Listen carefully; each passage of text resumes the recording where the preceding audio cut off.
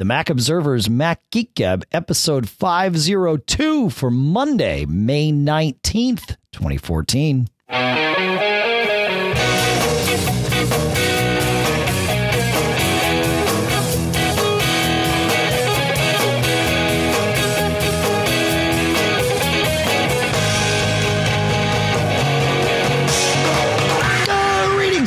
And welcome to the Mac Observer's Mac Geek Gab, the show where you send in questions, tips, and cool stuff found. We share your questions, we share your tips, we share your cool stuff found. We also answer your questions as best we can. And together, we all learn a little something new each and every time we get together. This episode is sponsored by Barebones, the makers of BB Edit and Yojimbo at barebones.com. And this episode is sponsored by Rage Software and Everweb at everwebapp.com. And they're... you know what? I want to make sure I have their URL right because I would hate to get that wrong. And I think I have it right, but they get a little extra discussion here as we talk about this. I'm 99% certain it's everwebapp.com. It is everwebapp.com. Coupon code MGG gets you 15% off there. We'll talk a little bit more about both of those during the show here in Durham, New Hampshire. I'm Dave Hamilton. Here in Fairfield, Connecticut, John F. Braun. How you doing today, John F. Braun? Fantastic. And we have all kinds of things to talk about today. So first, I want to apologize, as we did at the end of last show, for John occasionally slipping into evil Dr. John F. Braun mode. I loved it. When I was listening to the show to do the show notes, it cracked me up because I didn't know when to expect it. Of course. It was dubbed the evil. Though I don't know why having a much lower voice implies evil. Well, I think it was the warbliness of it that made it a little more evil for you, John. I don't know. Maybe it was like Darth Vader or something. Yeah, I don't know, but I'm generally a good guy. I know. That's the thing. I'm rarely evil. And I've seen you slip into it randomly. No, I blamed it on Core Audio in Mavericks at the time, which was sort of correct. It was actually a bug introduced into Audio Hijack Pro when they had to re-engineer the core of what they do for Mavericks because of the sandboxing changes and all that in Mavericks. Even though it may not seem like their software changed, the core of it had to accommodate all that stuff. And it was funny. We finished the show. I grabbed a snippet of that audio. I sent it off to the folks at Rogue Amoeba. And within like 10 minutes, I got an email back and they said, "It's your lucky day. We found this bug last week. We've fixed it. And we're in testing on the fix right now. Here's a download link to the new build." I was like, "Oh, perfect!" So we're using that build here. Hopefully, it works great. And thanks to those folks for helping us out. And those of you that use AHP, assuming this testing goes well, they'll release that out for everybody shortly. So, and they told me it was okay to say that. So there's that. Number two, John.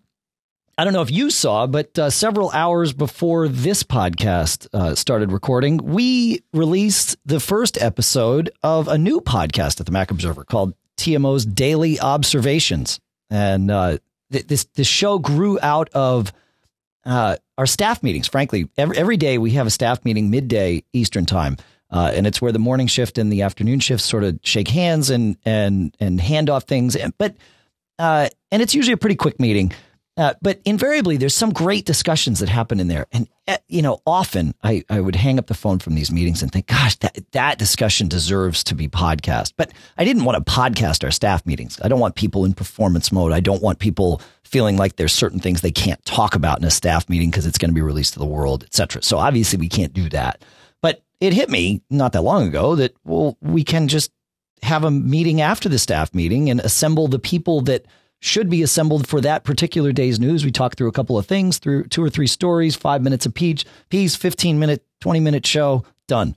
And so the first one of those came out today, and there will be a second one tomorrow. Jeff Gamet is hosting it for us, and Brian and I were on it today, but it won't always be Brian and I on it with him. He will bring in whoever it is that's fit to talk about that story from TMO over the last 24 hours. Yeah. I'll have to talk to this Jeff guy. Maybe I can get in on this. Yeah, absolutely. No, it's a blast. We record it live, just like we do Mac Geek Gab here, and so we've actually recorded probably 10 of these things as we sort of went through the process of formalizing the format of the show and then getting the techniques down to record it and making sure Jeff was up to speed and all that stuff in terms of the techniques. He knows how to podcast. He knows what he's doing, but the recording side of it. So what we do here at Mac Geek Gab is a little weird. We do the single ender recording, but it allows us to finish the show and immediately release it, which is what we wanted to do with this Daily Observations too. So that's out. You can subscribe. I don't believe it's in the iTunes store yet, but if you just go to TMO's homepage, it's right there, and you can, you can subscribe. The RSS feed is there. It's just not in the iTunes store yet, although it might be. They're working on it. So that's what we got, John. It's all good stuff. Sweet. Yeah. You know what? I started talking about Rage Software and Everweb and all of that, and so I want to finish that discussion, John.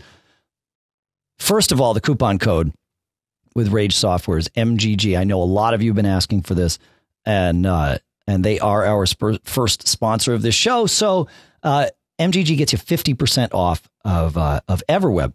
Now, Everweb is Rage Software's. They say iWeb replacement. At least that's how it was presented to me. But really, it's like iWeb and then some. And of course, since iWeb's not available, then it's even better than that, right? Because you can get it and it's under active development. It will import all your old iWeb stuff. It works. It feels like a true Mac app because it is a true Mac app, and it's got that iWeb feel to it. They have templates in there that you can use it, certainly, as I said, to import your old iWeb stuff, but you can also build a website from scratch in there. In fact, that's what most people will probably do. But it's really simple to use it, and it's an app that runs on your Mac. Has templates in there, mobile web layouts, so that you can easily get things to work not only in desktop browsers but mobile browsers. They've now added drop-down menus into it. So you just say, I want a drop-down menu here. You don't need to know how to code any of that in HTML. It just takes care of it for you. You tell it how you want to populate it.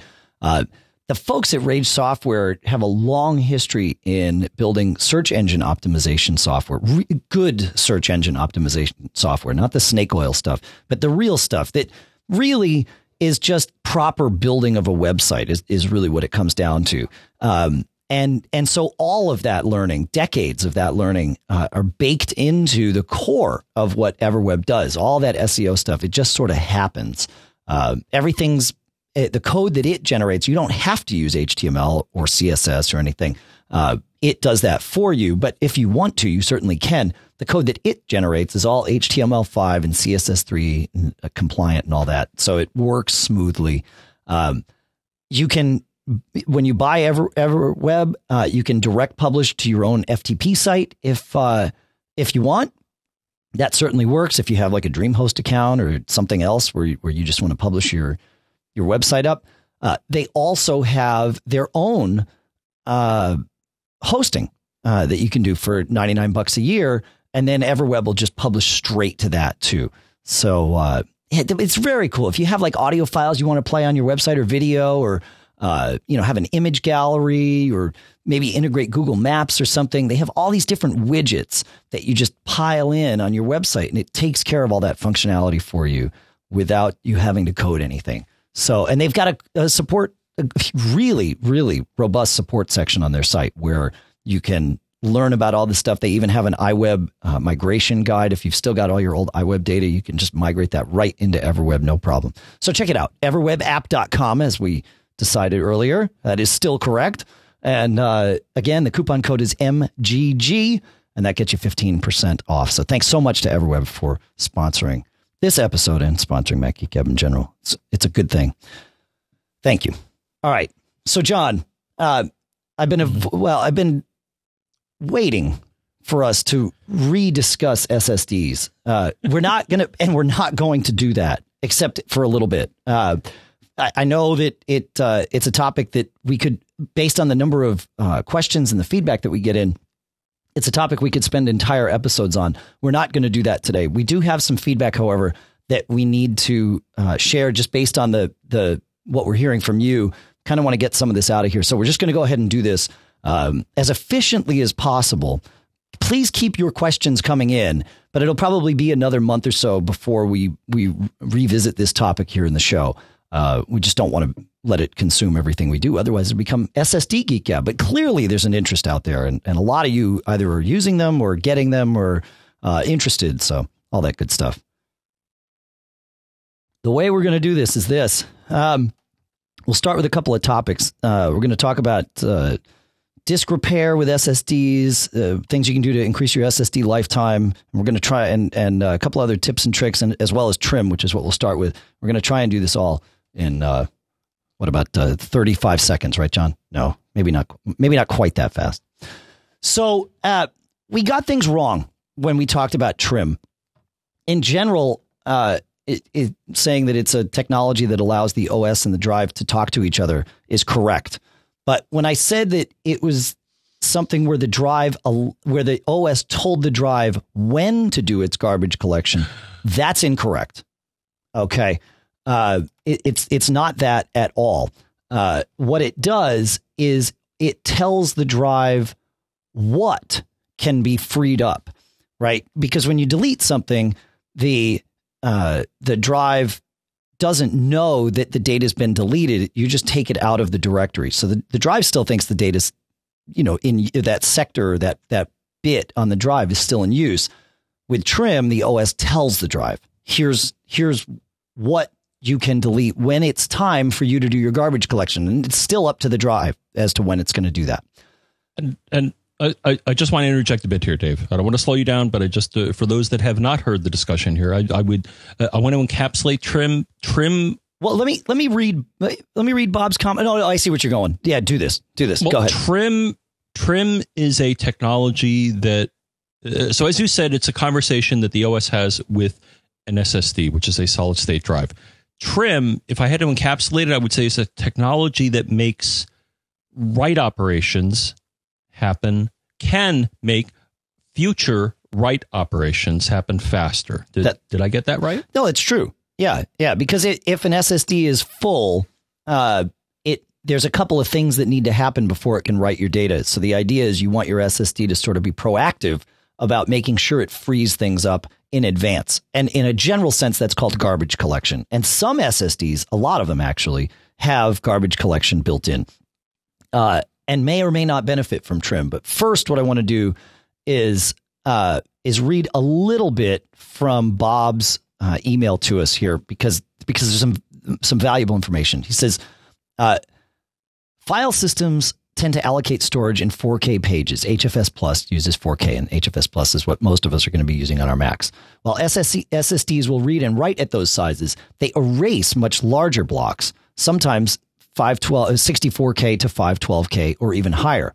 Because of this, if you need to overwrite a 4K page, if there are no already zeroed 4K pages, the SSD must take an entirely big block, save all the pages that are still holding good data, zero the block, then rewrite the saved page plus your new data. So you have the wait time of reading all the good data that's next to what you want to write to, erase the entire block, then rewrite everything along with the new stuff that you wanted to have. Without trim, an SSD doesn't know what pages of a file system are being used for data and what pages are on the file system's free list. It has no idea because SSDs don't read HFS Plus directories. They just know there's either data here or there's not. That's all. It says the file system does not tell this information to the SSD. So as far as the SSD is concerned, pages on the file system free list are in-use data and are not available for reuse. An SSD, many SSDs, including OWCs, and we're going to talk about OWC in a minute, are over-provisioned, meaning they have more capacity than you are aware of. OWC tells me they over-provision their SSDs by 9% at least. So that means that if you've got a 100 gig drive from SSD, it actually is 109, maybe even 110 gig drive. And those extra 9 to 10 gigs are actually used as overflow so that you don't run into this issue we just described. So what trim does is it tells the SSD what blocks can be overwritten, and the SSD can then go on its own and do this stuff. It says, without trim, The SSD depends on over-provisioning to keep a cache of zeroed pages and to handle the page block replacement when a page or whole block no longer remembers the data written to it. However, since most file systems officially consume the entire advertised SSD size as time goes on, the SSD's unused map has only the over-provisioned pages or blocks available for garbage collection and advanced zeroing. Any large write operation to the file system may quickly exhaust the cached pages and force the SSD to start the above-mentioned read-write operation. Trim is a way for the file system to tell the SSD what pages are on the file system free list so that an SSD can perform garbage collection block zeroing on a lot more pages of the SSD. This gives the SSD a lot more pre-zeroed pages for the next big write operation that comes along. So there's that. And that speaks kind of more to your point there, John, about making your future write operations work because you've got extra room to just write to. You don't need to do any data shuffling. And Trim just informs the drive of what can be done to help that cause. Now, there's 2 blog posts from Otherworld Computing, MacSales.com. And these folks are great. They make some of the best SSDs that we've found. You've heard us talk about them. But there's 2 blog posts. One that we linked to in the last show from December of 2013. It's a big, long post. I'm not going to read it here. But in a nutshell, what it says is because of this over-provisioning and also because of the type of chips they use and the garbage collection that these chips do, Trim is largely unnecessary for folks and probably for most of us would never benefit us from turn. And so there's no real need to go out of our way to turn Trim on. And that's fine. That post is absolutely correct. There is also a post nearly 3 years old now. And remember, this stuff comes across real fast. This technology has been developing. There's a post from 3 years ago, July of 2011, where OWC related a single reader's or customer's story about how they felt that enabling Trim on their SSD actually made performance worse. Knowing what we know about Trim, that's really hard to believe because Trim isn't doing anything. It's just providing information to the drive for the drive to do with what it pleases. However, because so many of you are writing to me about this particular post, I felt like we had to talk about it.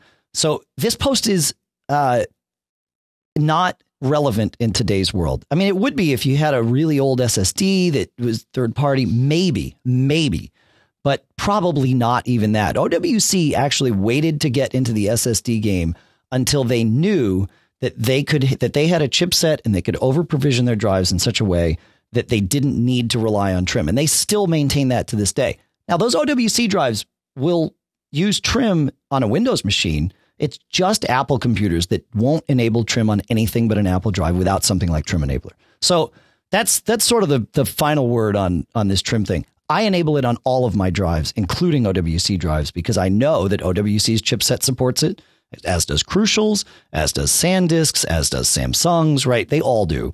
And I feel good about using it because it, at the very worst, it's going to make no difference whatsoever and be unnecessary. And it might just save me. What's your problem, Mr. Braun? Okay. Yeah, it's just, it's not going to make things worse. I don't have a problem. At an infinitesimal level, based on what I understand about how OWC explains how their drive works. Yeah. If you're sending Trim commands to a drive that shows no advantage of receiving them, I'm sorry. That was just, no. But their drives actually, in the grand scheme of things, it sounds like their position is you don't need to enable it. I would suppose it doesn't hurt.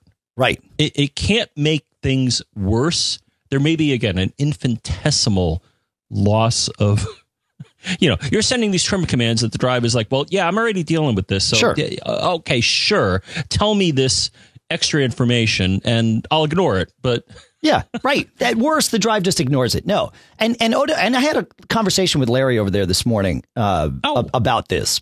And did 3 weeks ago before we recorded Mac Geek Gab 500. But for some reason, this old 2011 post, I asked Larry to take the post down He won't. And I don't blame him. Listen, if people are finding this post, it convinces them to buy OWC instead of somebody else. That's good for Larry. It's not wrong. They're sharing one customer's experience. And so, sure. Fine. You know, I don't fault him for leaving it up. I just asked him as a favor if he would take it down or amend it, because I'm sick and tired of getting the email from people saying, well, wait, OWC says it's bad. Well, not really. And if you read the recent stuff, they actually just say what we say. May or may not be necessary. So anyway, so that's the trim thing. John, take us on to what happens when you want to do some maintenance on your SSD. And please do better than me. Keep it much quicker than I just did. Now, in maintenance, Dave, I think you're speaking of using utilities like one of our favorites, Dave, Drive Genius. That's right. And specifically, so I'm going to dig a little bit into two levels here. So one is that Drive Genius, from our good friends at ProSoft, has something called Drive Pulse. This is a utility that will monitor, and this is very important because some people wrote me this saying, oh my gosh, John, running Drive Pulse. And number one, people assumed I have an SSD, and I normally do not use an SSD, not yet. I do have a Wintec SSD that goes in my Express Card 34 slot. Some people may be like, what's that, John? Suffice to say, it's an SSD. It's a small SSD from the good folks at Wintec. Drive Pulse, as it turns out, so Drive Pulse will monitor, and this is very important, will monitor your drive for certain conditions. Now, if you're on a rotational hard drive, it will monitor it for fragmentation, which is very important, or somewhat important, or some may argue not important. I think it's important. On a rotational drive, fragmentation is important. As things break up, the drive performance suffers. Sure. The thing is, if you're running Drive Pulse, and I just found this out today, Dave, because I realized, I do have an SSD. When you're running Drive Pulse on a rotational drive, it will look for fragmentation. It'll do a physical drive check, which is checking the integrity, and a few other checking preferences and some other things. As it turns out, the answer to the question is, should I run Drive Pulse if I have an SSD? The thing is, Drive Pulse is smart enough to not run unnecessary operations. Because I popped in this SSD, and the only thing, Dave, it's running, which kind of makes sense, is the consistency check. Because even though an SSD doesn't suffer from things like fragmentation, an SSD can certainly suffer from corruption. Oh, sure. Inconsistent data. So hats off to the people at ProSoft. They're smart enough. And I remember this when I did have, I reviewed a Samsung SSD a while back.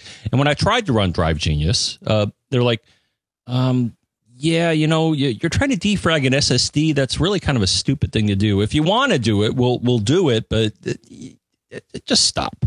At this point now, they may just say, no, don't do this. Yeah, no, that's right. That's right.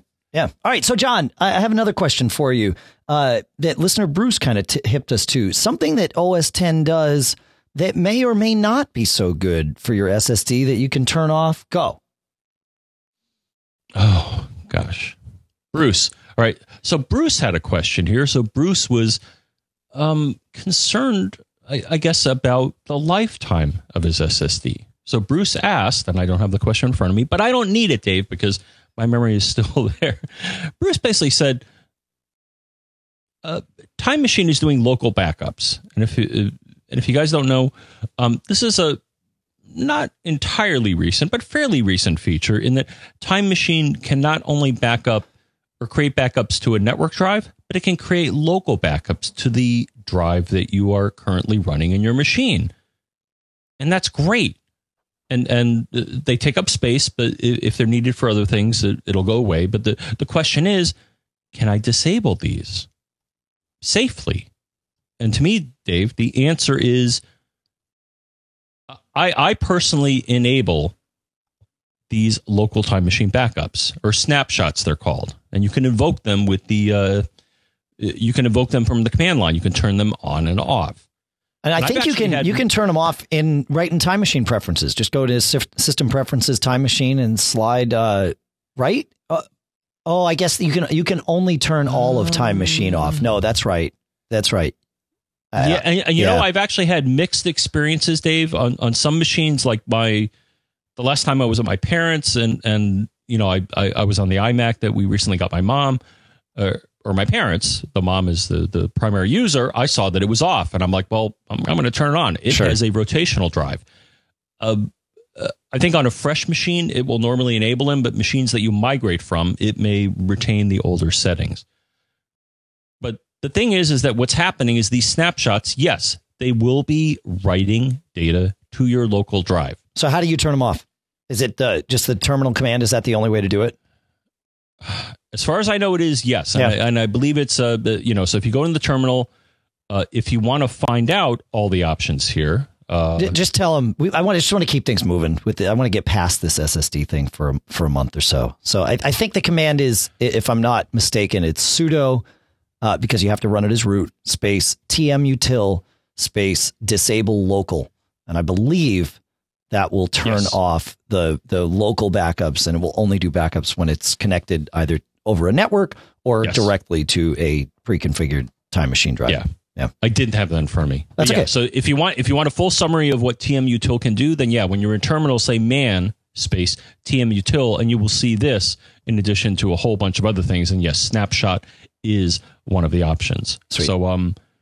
So the answer to me is, if you want to increase the lifetime, because these backups will consume write cycles, and that is the Achilles heel of any SSD. Yeah, we say I don't want to get too deep into that, but it was a concern to be an Achilles heel of most SSDs. But a lot of the thinking nowadays is that we'll never use these drives long enough to actually hit that maximum number of writes. So the fact is that they have a limited number of write cycles, but you may never reach that. Right.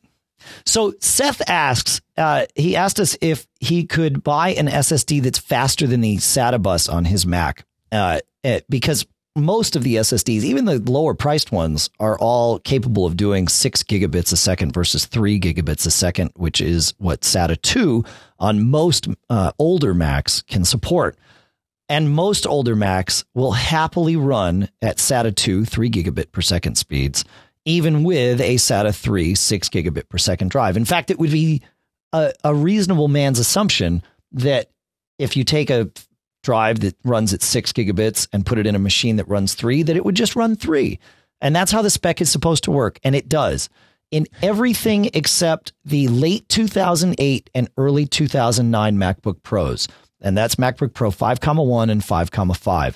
They have 3 gigabit buses, but if you put a 3 gigabit drive in, it goes at 3 gigabit. However, if you put a 6 gigabit drive in, it goes all the way down to 1.5 gigabits. Now, you may not care or even notice, because you're still going to get all the benefits of the SSD in terms of latency, and you're still going to be transferring data when you do wind up transferring large chunks of data. You're still going to be transferring it faster than you likely did with your old spindle drive in there. But so it may not matter to you. However, if it does matter to you, even just emotionally, it matters. OWC's Mercury Electra drives, I believe, are the ones that will go that are built only to go 3 gigabits a second, and they're perfect for those computers for exactly that reason. So let's throw that out there. A good question, Seth. It's a question you shouldn't have to ask, but for whatever reason, whatever Apple did with that bus, that's just how it happened. It makes me angry. Right. I want to squeak that last little droplet of performance out of the bus. If it's supposed to go that fast, it should. Absolutely. Absolutely. So one last thing on one last SSD question for today, and then we'll move on. Listener Scott wrote in and said, I heard you talk about taking apart a MacBook Pro to put an SSD in. He says that makes sense because it's a portable machine and you don't want to have you don't want to have to deal with some other solution. He said, and I totally get why even on your iMac, you don't want to deal with some external solution because maybe you only have, USB or FireWire is not fast enough or whatever. And he said, but if you don't want to take apart your iMac, go ahead and put an SSD in a Thunderbolt enclosure. And that way it happens right away. He said he just did this, and he says he bought a 128 gig Thunderbolt SSD drive for about $200 from OWC. They're getting a lot of free press today. I took it out of the box, plugged it into the Thunderbolt port on the back of my iMac with their included cable, a nice touch. And that is important when you buy anything Thunderbolt. Those cables can be about $30 if you don't get one with it. He says, I cloned my internal boot drive over in about an hour and booted from it, and that's it. He's like, I'm not going to put it inside. There's no reason to. It's running perfectly fast over Thunderbolt, and I'm good to go. And so that is absolutely a valid option. FireWire 800 would even be a mostly valid option for most people. So we throw that out there, but Thunderbolt certainly is going to get you the speed you want out of your favorite little SSD there. So, and with that, we'll move on. But I will say that next week I want to talk about some Thunderbolt docks because I've been experimenting with those here, John.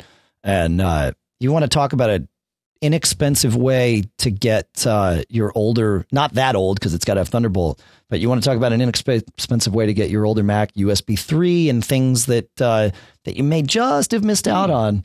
It can be a very, very cool thing. So we'll talk about those next week. I've been testing a couple of them. We'll talk about what I found.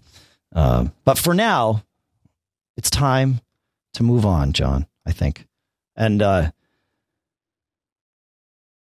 well, I'm trying to decide where to go here. We're going to go to Terry is what we're going to do. We're going to skip that. I don't want to go backwards anymore. I want to go forwards, John. And Terry says, I have a lot of apps on my iPhone and they were getting a little out of hand. So this morning I spent nearly 2 hours organizing them into folders using iTunes on my Mac. I had done the update to iTunes 11.2, but didn't notice that there was another update until it was too late. Well, 11.2.1, we'll talk about 11.2.1 in a minute here, but 11.2.1 wouldn't have fixed any of that issue. It says, or she says, sorry. With that, I mean that after spending all that time organizing, I hit apply and the progress bar in the center of the iTunes window just hung with the waiting for sync for about an hour. And I could see all my hard work was undone. And that can happen when you're moving apps around. I find that on the iPhone, when you want to move apps and folders and do all that kind of stuff, or even just remove apps from your iPhone, if you're doing it in iTunes, you have to sync without making any changes, sync again without making any changes, then make all your changes, then sync again. And if you don't do those first two syncs, you might run into a situation where everything you just did gets wiped out by the phone because somehow iTunes gets confused and it says, oh no, the phone has a newer layout than I do. So I'm just going to inherit the one from the phone. Because remember, you're not saying, there's no way in iTunes to say, take what I have done in iTunes and make it on the phone. You can only say sync. And so if iTunes thinks that the phone's data is newer, it will inherit that and undo all of your hard work. Terry has a question, though, a second question. It says, why do I have a folder called Music inside of my iTunes Media folder and another separate folder outside the iTunes Media folder called iTunes Music? This latter folder has a lot more stuff in it. In fact, it appears to have all my music, video, and other files that I enjoy in iTunes. The other one, the one inside the iTunes Media folder, has many fewer folders and doesn't have all the artists that are in the other one. So do I need this music folder? Why is it there? Several iterations ago, I think it started with iTunes 10, Apple moved from using iTunes Music as its repository for all of your media to a one step removed iTunes Media folder, which then breaks things out into music, TV shows, movies, etc. Podcasts, or yet another subfolder there. If you had been using, if your iTunes library is older than iTunes 10, and I believe it was iTunes 10 when this came into being, then you will potentially wind up with this unless you consolidate your library. And the way you do this, and we've talked about it before, but you need to be careful. Go to iTunes, go to Preferences, go to Advanced. In there's going to be two boxes. One, keep iTunes Media folder organized and copy files to iTunes Media folder when adding to library. Check them both. Then hit OK. Go to the File menu, go to Organize Library, and if available, check both boxes there. One of them may be grayed out. The way it works, there's one for consolidate files and there's one for reorganize the files in the folder iTunes Music. And that second one, if you can check it, will kind of do that transition for you. In your case, Terry, since you've got both, it may not, but once you hit OK, then it's going to start copying files from wherever they were into this new iTunes media /music /podcast /whatever folders. Once that's finished, you want to spot check this. You probably it's going to have done copies. It may do moves. Again, if that second box can be checked, it will move things around. However, in your case, I think it's just going to do copies. So you have to be really careful that you don't miss out and leave a bunch of duplicates on your hard drive. Check. Look in your iTunes music folder, the old one, and see if you've got, find any song in there. Then go into iTunes itself, find that song in iTunes, do a get info on the song itself, and look at the little bottom, the bottom of the initial window that you get when you get a get info window there will show you where that file is located. It lists where, and then it shows you hard drive, users, and it digs you down and down and down. And if you look carefully, you can see whether it's in the iTunes music folder or in the iTunes media folder. And if it has moved that into the iTunes media folder, then you can safely delete your music. I would back up everything beforehand anyway, because listen, this is your entire music library you're talking about. But that should solve that for you, I think. Right, John? Hope so. Did you see this iTunes thing last week? Oh, the train wreck? Yeah. Well, to me, it was very interesting. So hats off to you, Dave. So you're talking about I got mixed feelings about it. So you're talking about the hidden folder issue. Yeah, the bug, which clearly was because I was made aware of it. So I run something. Is it TunnelBlick? It's called. Okay, I think it's called TunnelBlick. It's a OpenVPN client for the Mac, and all of a sudden, so number one, most of us received an update saying, "Hey, there's a new Mac OS update and there's a new iTunes update. You want to apply them?" And it's like, sure. And then all of a sudden, some people, now in my case, Dave, hang on, whoa. I can't let you do this. You're leaving everybody hanging. So this first iTunes update is, because you keep detracting this, anyway, the iTunes update that came out on Thursday hid everyone's users folder and everyone's users shared folder. It also changed the permissions on both of those to be world writable. The initial assumption that everybody made was that OS 10.9.3, like you said, they came out pretty much together. One actually did come out before the other. 10.9.3 came out first, and then iTunes was a little while later. But most of us got them and installed them on our machines at the same time, and all assumed that this hidden this users folder going away was, of course, 10.9.3. Because why would an iTunes update do this? Exactly. Right. Correlation is not causation. Exactly. Remember this phrase. Right. And because most people said it was 10.7.3 because 10.9.3. It sounded like an OS, or I'm sorry, yeah. It sounded like an OS thing, not an iTunes thing. Of course it did. Why would iTunes change permissions? I mean, it's crazy. And that's my big concern. So we did some digging because we realized some people didn't have this problem, and yet they had 10.9.3. And so we did some isolation testing in here at TMO Towers, and we found that, in fact, it was a combination of having iTunes 11.2 and Find My Mac on. And then Friday night, Apple released iTunes 11.2.1, which undid whatever this is. But my problem with this, we talked about this actually during the TMO Daily Observations podcast today, John. Did you like that second plug there for it? Is that twice in 48 hours, Apple has issued iTunes updates that muck about with things that iTunes should never muck about with. Now, granted, the second one was released to undo the first one, but I still think that's bad. They should have released a security update that said, we're just going to go ahead and wipe that out. Sorry about that. It should not have been part of another iTunes update to undo this. They should have released iTunes 11.2.1 to not do this to people's systems and get rid of iTunes 11.2 from their servers. But anybody that had it, I just don't like the idea of iTunes doing things that really only OS updates should do. And even then, it shouldn't have been done, right? It was a bug, but man, I don't know. It bothers me. In the notes for the updates, they never touched upon the reason for the update. I don't believe there was a line. Oh, they did. Okay, yeah, I'm sorry. They did, but it was the Mac App Store update did not have that in it, but the knowledge base article on their website did have that in it, and in fact, they released knowledge base article TS 5434, John, that basically says the users folder isn't visible after updating to iTunes 11.2. Update to iTunes 11.2.1. Yeah. So, yeah, it's a little. It concerns me.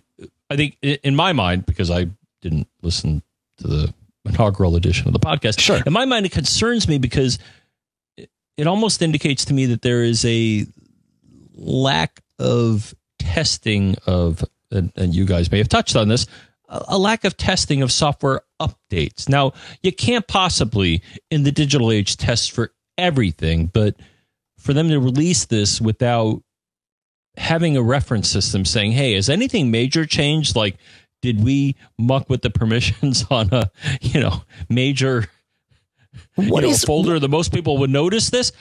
And Dave, I'm a software guy. The thing is, again, you can't test for everything, right? But and certainly they have a system in place that allows them to track who made what change and why. Sure. And either somebody gets reprimanded or fires or procedures get changed, but how this could happen, because it's a pretty major change. Now, my argument, actually, when I saw it, it's like, well, why do you need to be mucking about there? Most users. That's where the conversation needs to be. What in the heck is iTunes doing that it needs to, here's the thing, though. There's a trust factor. When I plug in my password into the authentication dialog, I'm offering the entire trust of my whole system to that installer, right? Because I'm giving my installer root access on my computer. It can do anything, and I don't get to see what it does.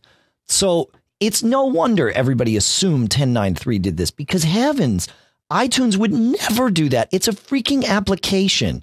What's going to happen when they update Pages? Is it going to, hide my my pictures folder? I mean, who knows? That's my problem. One could argue at the OS level, they said, you know what? Most people, like library, don't need to see this. And I can understand that argument. Absolutely. That most people, because when you think about it, and actually this was my argument on the Twitters and other things, I'm like, how many people, until they knew this happened, really cared about what was in their users? Well, there's a lot of things that put things in users shared. I understand. Right. Yeah. But for, I would say 95% if you people, run Parallels or VMware, users shared is your thing. Right. Yeah. Okay. I get it. But I would say most people, if they didn't know it happened, wouldn't notice it for a while. Until they went there. Yeah. No, I wouldn't have noticed it if I hadn't heard about it. That's absolutely true. Absolutely true. Yeah. But then, I don't know. Rant off. Rant off. We're good. We're good. We got it out of our systems. All right. Let me thank Barebones here, because they've been a sponsor of Mac Geek Gab for a very long time, and they are our second sponsor for this episode. Barebones.com. These folks make BBEdit, which is the king of all text editors on the Mac. I mean, this thing, and it's great. I know it's been $50 for a while now, which is awesome, because it used to be $200, and I'm so stoked about it, because it brings it in the reach of so many more people. If you were a high-end programmer, the $200 was a no-brainer for you. But now, and for the past year or so, maybe it's even been 2 years, at $50, it puts it in the realm of anyone, and it does so much. It is certainly built for you as a programmer. Again, not just as a, if you're doing C# or Objective-C or Java, it certainly can handle all that. And as soon as it sees what language you're writing in, it starts highlighting things on the screen for you in a very subtle way. It doesn't get in the way of coding. It makes it better, in fact. It's nice to have an app that's written by programmers, as all apps are, for programming, because they use it themselves, right? So they don't make this thing ugly. They make this thing gorgeous. And it's subtle, simple. And as soon as it notices it kind of does some of these things and does some formatting, and but it doesn't change your file. It just changes the way it looks on the screen a little bit, enough to really make it stand out. But it also yes, it works with all these kind of high end languages, but it also works with HTML. So if you've got a website and you need to, a lot of times if you want to look at the source code for a website, Safari can be kind of a mess unless you're using the inspector, and then that gets even weird. But you can just copy that source code out of Firefox or Safari, whatever, and paste it into a document in BBEdit. And as soon as you save it as an HTML file, it starts, making things look a little prettier. And it'll find the, tags. So if you want to see where the beginning of your head and end sections are, it'll make that so easy for you because it's intelligent. It knows about these things in the language. So it's really cool from that standpoint. JavaScript, all that stuff. It knows all about it. It knows about everything. It's just how it works. And then there's other cool things you can do with it. You can sort text. I know it sounds crazy, but how many times have you wanted to sort a list of things and you think, well, how do I go about doing that? You don't have to think. If you have BBEdit, you just launch BBEdit, paste the text into an open document, go to the, I think it's the text menu, and choose sort lines. Done. Now you've got your sorted thing. You want a word count? Paste it in. Look at the bottom. Tells you how many words, how many characters, how many lines you have. Good to go. It's just simple, that sort of stuff.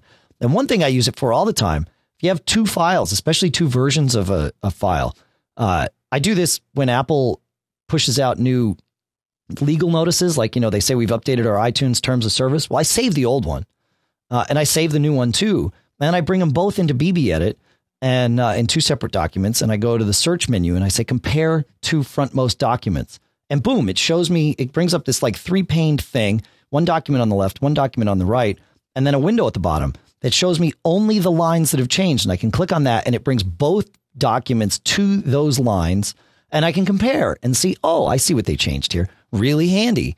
A, it's really handy because, we're all agreeing to this anyway. And B, we try to keep on top of this stuff for you whenever there's anything we like to tell you. And that's how we do it. So check it out. BBEdit. You can download a free trial at barebones.com. And thank you very much to them for continually being sponsors of Mac Geek Gab. It is awesome. We're very lucky to have such great folks helping support what we do here, in addition to all of you great listeners. All right, John, I did Terry's question. Why don't you do Terry's question?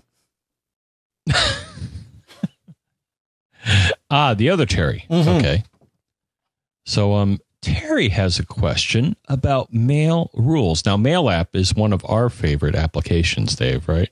I like Mail because it's so extensible. You can do so many different things with it, add-ons and all that stuff. But it's a little quirky sometimes, but that's okay.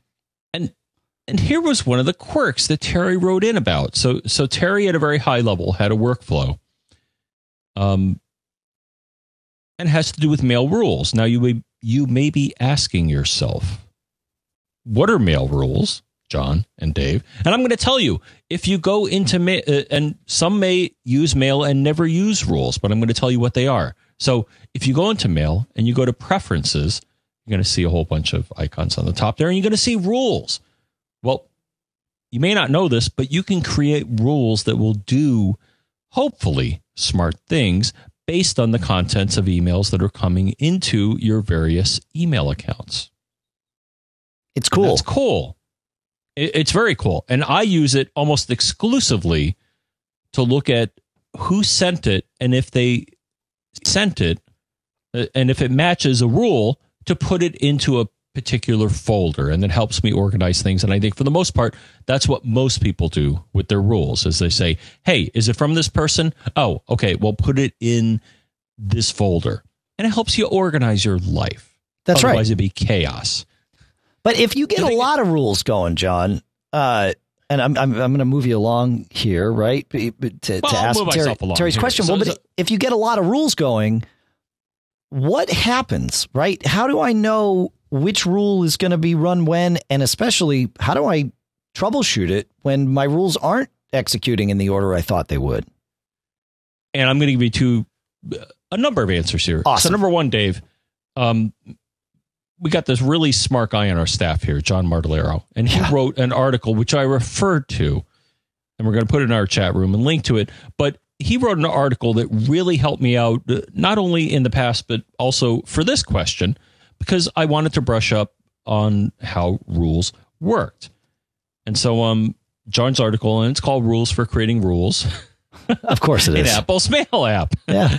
So thank you, John. And even though he wrote it in 2010, it's still very timely and it still applies. So the thing is, rules, it may not be immediately obvious how rules work. So what happens is that you can define one or more rules. Now, the first question may be, well, what happens here? You know, if one rule is executed and then another one. So you may have one or more rules. Sure. The first question is, if I have a list of rules, what happens? Well, instinctually, you may assume that they're executed in order, and that is correct. Okay. But then this is where it gets a little less instinctual. Okay. In that rules may or may not stop executing based on what they are doing.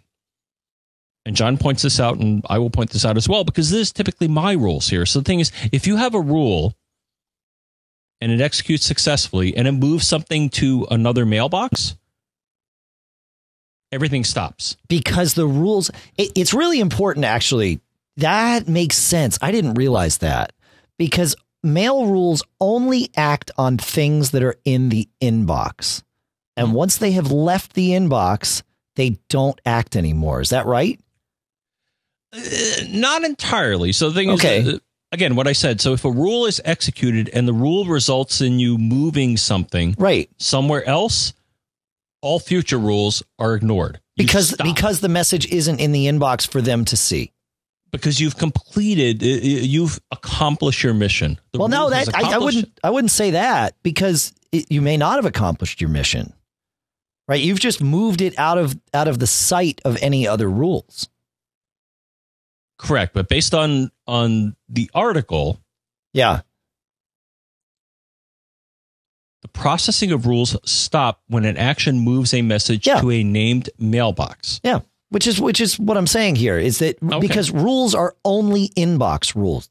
Rules will not act upon messages. If you have some filtering that happens at your mail server and it comes in to a different mailbox, no rules will apply to it. Because rules only apply to things in the inbox. Right. Yeah. So that makes sense. I never thought about it that way. That makes sense. Now, in the case of Terry, what Terry was doing is Terry was defining rules that were not, as far as I could tell, so I didn't get the details of the rules, but Terry was executing rules that were not moving things to other mailboxes. Sure. I think they were applying labels or colors to messages. And because they were not moving things to another mailbox, the execution would continue. And I think that was what happened in his case, because Terry wrote in and said, all right, I got a problem here. So I have a whole bunch of rules, some for one situation, some for another situation. And the problem is, for this special situation, it's falling through and executing the later rule. Right, because a message would fall in two categories, and so it's actually the later one that's taking precedence, because it evaluates the first one first, and then the second one second, and the third one third. Yeah, and that makes sense. Because the rule was not moving something to another mailbox, the subsequent rules would also be executed, and that was the problem. But there's a magic fix for that, John.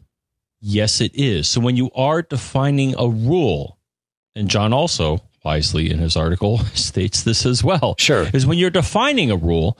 So normally you can say in a rule, okay, well, do this and this and that. But what we're going to call the actions in a rule, one thing that you can do is when you define a rule, you can define, so there are two parts. So one is you can say if whatever is the first part of the rule, and those are the conditions. And then you say what happens if that thing happens. Sure.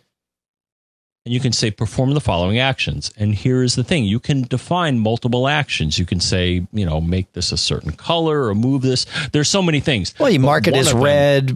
Yeah, whatever. Yep. Here's the key. If you have a rule where if it's satisfied, you don't want anything else to happen, then the final action should be stop evaluating rules. And it will not evaluate anymore, even if the message remains in the inbox. Oh, so what happened in Terry's case is it was falling. So it was successfully meeting the conditions of multiple rules. And the problem is, as far as I can see, without seeing them, it was falling through and saying, oh, okay, well, I'll do this. And then, oh, well, I'll do this too. So it was doing exactly as it was told, but not as was expected by the user. Or as I put it, exactly what I asked for, but not what I want. There you go. That's much more poetic. Yeah. No, that's right. And so he got back to us and basically said, once I put in this ignore future rules rule or action, I'm sorry, it's called an action. Yeah. Once he put that in there, everything works swimmingly. Yeah. Stop evaluating rules. Yeah. Yeah. No, that makes sense. So in a nutshell, mail rules are executed in order. They will continue to be executed as long as the message is in and as long as the message is in the inbox, or until it meets the criteria for one rule, and that rule includes a stop evaluating rules action as its final action. I think that's it. And the rule doesn't move. Yeah, that's what I mean. If it remains in the inbox, right. Yeah. Got it. Sweet. I didn't. The inbox thing was new to me. I never. I mean, intuitively it makes sense based on what I've seen and dealt with. But yeah, that's good. That's good. Now the final thing I offered him, and we will put it in our lovingly handcrafted show notes. But I did find this years ago, and this is something that was written even earlier, back in 2003. Okay, but it's still applicable if you want to debug your mail rules. One of the things you can do is when a rule is executed, you can run an Apple script. Well, hey, Mac OS X Hints from way back has an Apple script that will tell you when a rule has been executed. This is outstanding because normally you can't tell when a rule has been executed. It's just kind of, you watch what happens. And it could be a painful debugging process, right, Dave? Sure. Oh, yeah. Whereas if you had an Apple script saying, hi, rule whatever was Success. Just run, right? Yeah, this can be much more effective in your debugging your rule. So we're going to link to that as well. And it's it actually points to the timeliness of AppleScript. Yeah, I never thought about that. It works because I tried it recently and it still seems to work. It says, "Hey, dude, rule whatever just ran," and it's like, oh, well, that's good to know. Because at first, when I looked at Terry's question, I was questioning. I'm like, I'm not sure if your initial rule is running. So here's how you can tell if the rule, because you can write a rule, and the thing is, normally you have no idea if it's run or not. Yeah, if you bork the criteria, you don't know. It just never runs, or maybe it does. Yeah, you don't know. Yeah, that's interesting. Yeah, for debugging a lot, what I'll do is, if I have an if clause or whatever, a conditional, I'll put something in that spits out like a little dialogue that says we're here, made it kind of thing. It's like, okay, good. But with mail rules, there's no built-in functionality for that kind of apparent debugging. But this little hint that does it. That's awesome. You're kind of driving blind. Yeah, are you driving blind? Pasted it already. Well, pasted it again. Sweet. All right. I will say hi since you mentioned the chat room, and because they're here. To everyone at macgeekgab.com/stream. Many of you never see the stream, and that's okay. We broadcast the stream live when we record the show, and also have a chat room at macgeekgab.com/stream where you can chat with us, although we're doing the show. Mostly you chat with each other, but John and I do occasionally pop in, and of course we also try to drop in the links there as well as into the show notes. And I will say that the show notes are lovingly handcrafted. John does a final pass on them once the show has been published, but the first pass of them is done actually by many of your listening brethren. It's awesome having you folks help out with all of that. That's great. All right. While we're on the mail thing, John, we'll go from Terry, and Terry, we can't stay on that. So we'll go to Larry, and Larry writes, I'm helping a colleague, who complains that she receives 2 of each incoming mail message. I checked, and it's because she has both IMAP and POP accounts set up for the same mailbox. The duplicate message thing would be solved by making the POP account inactive, but then she would lose all the messages that came in via POP that are sitting in her inbox, in her sent, in her drafts, etc. Is that correct? And the answer is yes. If you delete the POP account, everything on your Mac in the in, sent, drafts, and trash, if you care, are deleted from your Mac and may or may not still be on the server. Likely are not on the server, because typically that's how POP works. In its default configuration, it deletes something from the server once it pulls it down. But that's only the inbox. Certainly sent and drafts and trash are only on your Mac. Again, unless you've got some funky mail configuration. So Larry says, is the correct solution to first go in and prune out all of the duplicate emails from the two mailboxes. When I'm pruning, it would be great to know which messages are already on the IMAP server, because we'd leave those intact. Yeah, then you drag the survivors that came in via POP into folders created on the IMAP server. Final step would be to disable and then delete the POP account. Is that right? And the answer is yes. Unfortunately, there's no way that I know of to go through and find duplicates in any one mailbox. Depending on the mail server, and this would be worth testing, some IMAP servers are smart, and if they see the same message come back in, ostensibly these messages will still have the same message ID, which is unique to every email ever, right? So if they see the same one come back into the inbox, the server may say, oh, you know what? I don't need another copy of that you just put here. So, but we're good, and it might leave it. If that's the case, it's great. And the way to test that would be to find one that's duplicated and just move it in mail, move it from the POP mailbox to the IMAP mailbox and see what happens. See if it leaves the POP mailbox and whether one or two of them appear in IMAP. If you have to do this manually, what I would do is first I would move everything from the POP server to IMAP. That way, not only is it saved on your Mac, it's saved on the server and you're good to go. Then yes, you will have duplicates in your inbox on the IMAP server. And at that point, if the server's not smart enough to weed out the duplicates automatically, which again, it might be, but if it's not, then you'll have duplicates. Sort by either from or subject. Well, frankly, it doesn't matter what you sort by. There's still going to be duplicates of each other. So you should find them and then just go through and painstakingly, as it might be, highlight one at a time. The one of each of the duplicates. Don't highlight both. Highlight one and then delete, and that should get you there. But yeah, you don't want to be running both POP and IMAP on the same Mac in the same mail client to the same mail server. So that's how I do that. And if you're migrating from POP to IMAP, that's the same. You do actually. There is that one instance where you do want to have both running, because if you're running as POP and you want to migrate to IMAP, set them both up. Move all your mail messages from POP to IMAP. Let that finish uploading to the server. And you can test that in mail by going to the window menu and going to activity.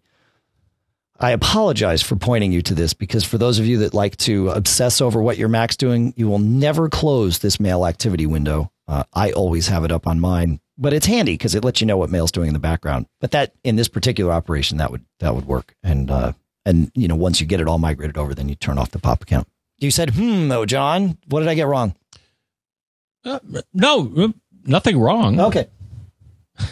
Just I say, doesn't mean you're wrong, Dave. I mean, sometimes you are wrong. Right. as am I. Yeah. But no, I'm just thinking back to when I migrated my mom, so when she, her parents, yep. when they got the iMac, and they had been on a POP account. And then all of a sudden I discovered that Yahoo was offering a free IMAP account.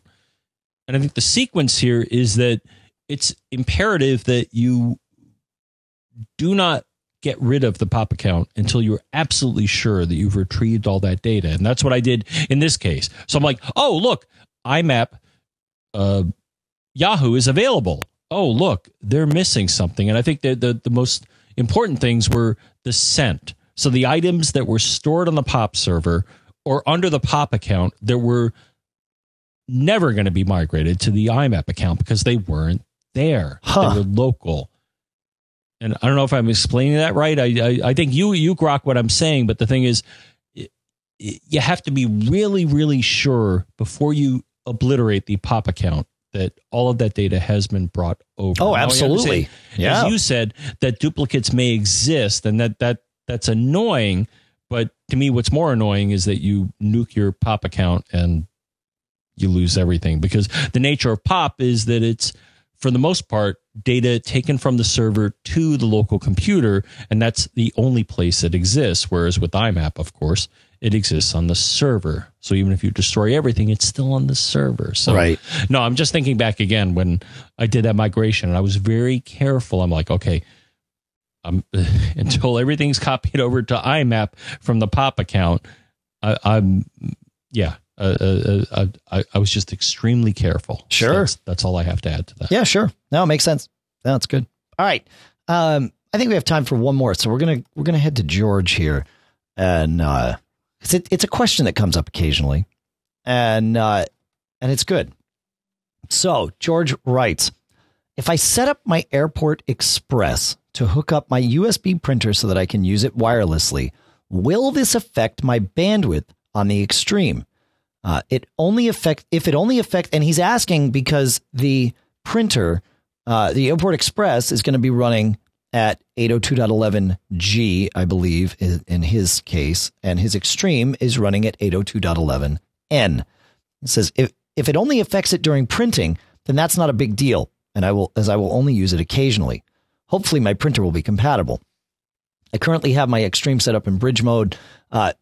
So the question is essentially using to abstract it out, using any 802.11g client with an 802.11n or 802.11ac network, will using the slower client slow down the faster stuff? And the answer is that it might, George, but in general, it will only, even if it's going to affect it, it will only do so while the data is transmitting. There's a great explanation posted in an Apple discussion board that I'll read, and then we can discuss it, John. But it encapsulated. It says, on a mixed mode network, i.e. backwards compatible, devices capable of connecting at 802.11n will do so, while devices able to connect at G will also do so. So long as only one device is communicating with the router at a time, things should be fine. The problem arises with simultaneous communication situations. While the details are perhaps overly technical, the bottom line is that a number of network gymnastics ensue to ensure that both devices can communicate in a stable manner without data loss, etc. The real-world implications of this can result in as much as 30% drop in speed compared to the theoretical maximum, but that tends to be extreme. And only happens when one device is making constant requests for data, such as streaming. So there you go. That's it in a nutshell. Without all the technical background there, that it only is going to impact it when data is being passed. Now, certainly when you're printing, some data is being passed very quickly, and occasionally there's going to be data passed even when nothing's happening, just as the two devices sort of stay in sync with each other. But for the most part, if all the data that's passing across that link is for the printer, unless you're printing all day, every day, I don't think you're going to notice any problems whatsoever. What do you think, John? I think I agree with your assessment. Okay. That, yeah, for the most part, wireless networks will operate as fast as they can. And if there's a, kind of slower device, they'll accommodate it, but it's not going to drag everything down all the time. Right. It may certainly bring it down a bit, but yeah. No, it's just kind of the magic of RF is, as we've discussed, RF is just black magic anyways. I mean, who knows what the heck is going on? Well, that's the thing. We worry about things like this, and there is the potential for a not insignificant slowdown, right? But I think this is probably I would file this under least of my worries, right? When it comes to Wi-Fi, unless I'm living in some sort of shielded box where nothing else can get in or out, and I don't have anything else even in the box that's going to get in the way, or the box itself is going to echo signals around and screw things up. I just, again, unless you're streaming something constantly, where that's going to be a problem. There's other things to worry about in terms of making your Wi-Fi performance better. The first of which is just get a better router. Always just get a better router. All right. In my case, Dave, I recently, several months ago. So the thing is, I am pure 802.11n right now. Okay. as you may recall, right, for those who have listened for a while, you may know that the one lagging device that I had was my TiVo 802.11g adapter. Right. Other than that, every other device in my household is 802.11n. And to me, that certainly, I think, created a drag. So eventually I got... potential. Maybe it wasn't the end of the world, but it annoyed me. Sure. Okay? Oh, that I get. Oh man, I'm like, I got one G device and everybody else is N because I don't want this G device. Absolutely. It has the potential to ruin everything. Right. The thing is, eventually, I got an 802.11n adapter for my TiVo, and now everything on my network is at least 802.11n, and that makes me happier. Whether it matters is irrelevant. That's right. It doesn't. Well, no, it's not irrelevant. Because it totally matters. Yeah. It totally matters that I have a pure network. Right. And it is pure. It's all N or better. Yeah. So I want to ask you, because I have one of my TiVos. I think there's something wonky about the Ethernet port on it, because I was running Powerline to it, and it would never use the Ethernet on my TiVo. Yeah. Well, if you want to sell me your TiVo's Ethernet port. I'm sorry, I am. No, actually, I am. Right. Oh, you are. Because the 802N adapter is not a USB device, but it is an Ethernet device. Actually, so it's just a bridge. It's a little baby access point. Whereas I believe the USB-G adapter, and hey, if anybody wants, it's not an access point; it's a client. It's a client, yes. Yeah, yeah, okay. Whereas, and if anybody wants a 802.11g TiVo adapter, send me an email. Sure. No, I got one. Sure, I'll give you a good price for it. Yeah, I've got a G adapter, but my issue is that I was using Powerline with the Ethernet port, and it would constantly go offline. It would work when it wanted to work. Like if it needed to go online and download show data, works fine. But if I wanted to go and browse it from over the network from another TiVo, I could never get in reliably. And I thought, well, maybe there's some weird Powerline thing, but it's not. It's that I had. Is this on your Series 3? It is. But I just think 100. That's probably 100. Is that a gigabit or 100? It's 100, but it didn't matter. It would say that it was in sync, and I took Powerline out of the equation just in case that was causing some wonkiness. I plugged straight Ethernet cables in. Didn't matter. That Ethernet port will not always respond, at least not the way I need it to. So I have to use the USB port. So I have to use the 802.11g adapter with that one. Yeah. Because I got to say, the N adapter and the Ethernet port, I definitely notice better throughput. So of course, I'm sure is wonky. No, yours is wonky. Yeah, it's just a bad Ethernet port or a iffy Ethernet port. And I have problems with those because my iMac, the Ethernet port on my iMac in my office, John, it's a gigabit Ethernet port, except that at some point in the last 3 or 4 months, it doesn't connect at gigabit anymore. I only realized it a few weeks ago. It connects at 100. That's it. Yeah. Yep. And so that's why next week we're going to talk about Thunderbolt docks, because one of the things you get with the Thunderbolt dock is a gigabit Ethernet port. Huge speed, potentially huge speed. So, right? Yeah. Because Thunderbolt doesn't imply a speed, does it? No, it implies expandability. Oh, well, sure. Yeah. It's a bus, right? It's a bus. Talking to another bus. Yeah, absolutely. Well, I'm sorry to hear that your throughput is it's not anymore. Not optimal, Dave. Not with a Thunderbolt dock on my iMac. I'm still rocking my TiVo Series 3. You know how I love old hardware, whether it be mechanical. Sure. But no, I'm still rocking it. I'm still very happy. Even though TiVo, I know, has... Do you have the Romeo? No, we have a Premiere. You got the Premiere. Yeah. Okay. Yeah, we have, and we still have the 3. Yeah, we have the 3 downstairs. You do have the 3. We still have. Yeah, well, that's why I'm talking about it. Have you replaced the hard drive in that? No. You better, dude. No. That's at least 8 years old now. That's right. Hard drive's about to roll. That's right. Yeah. I did that. Yeah, you're probably right. The price of the original size hard drive was more expensive than one that was twice the size.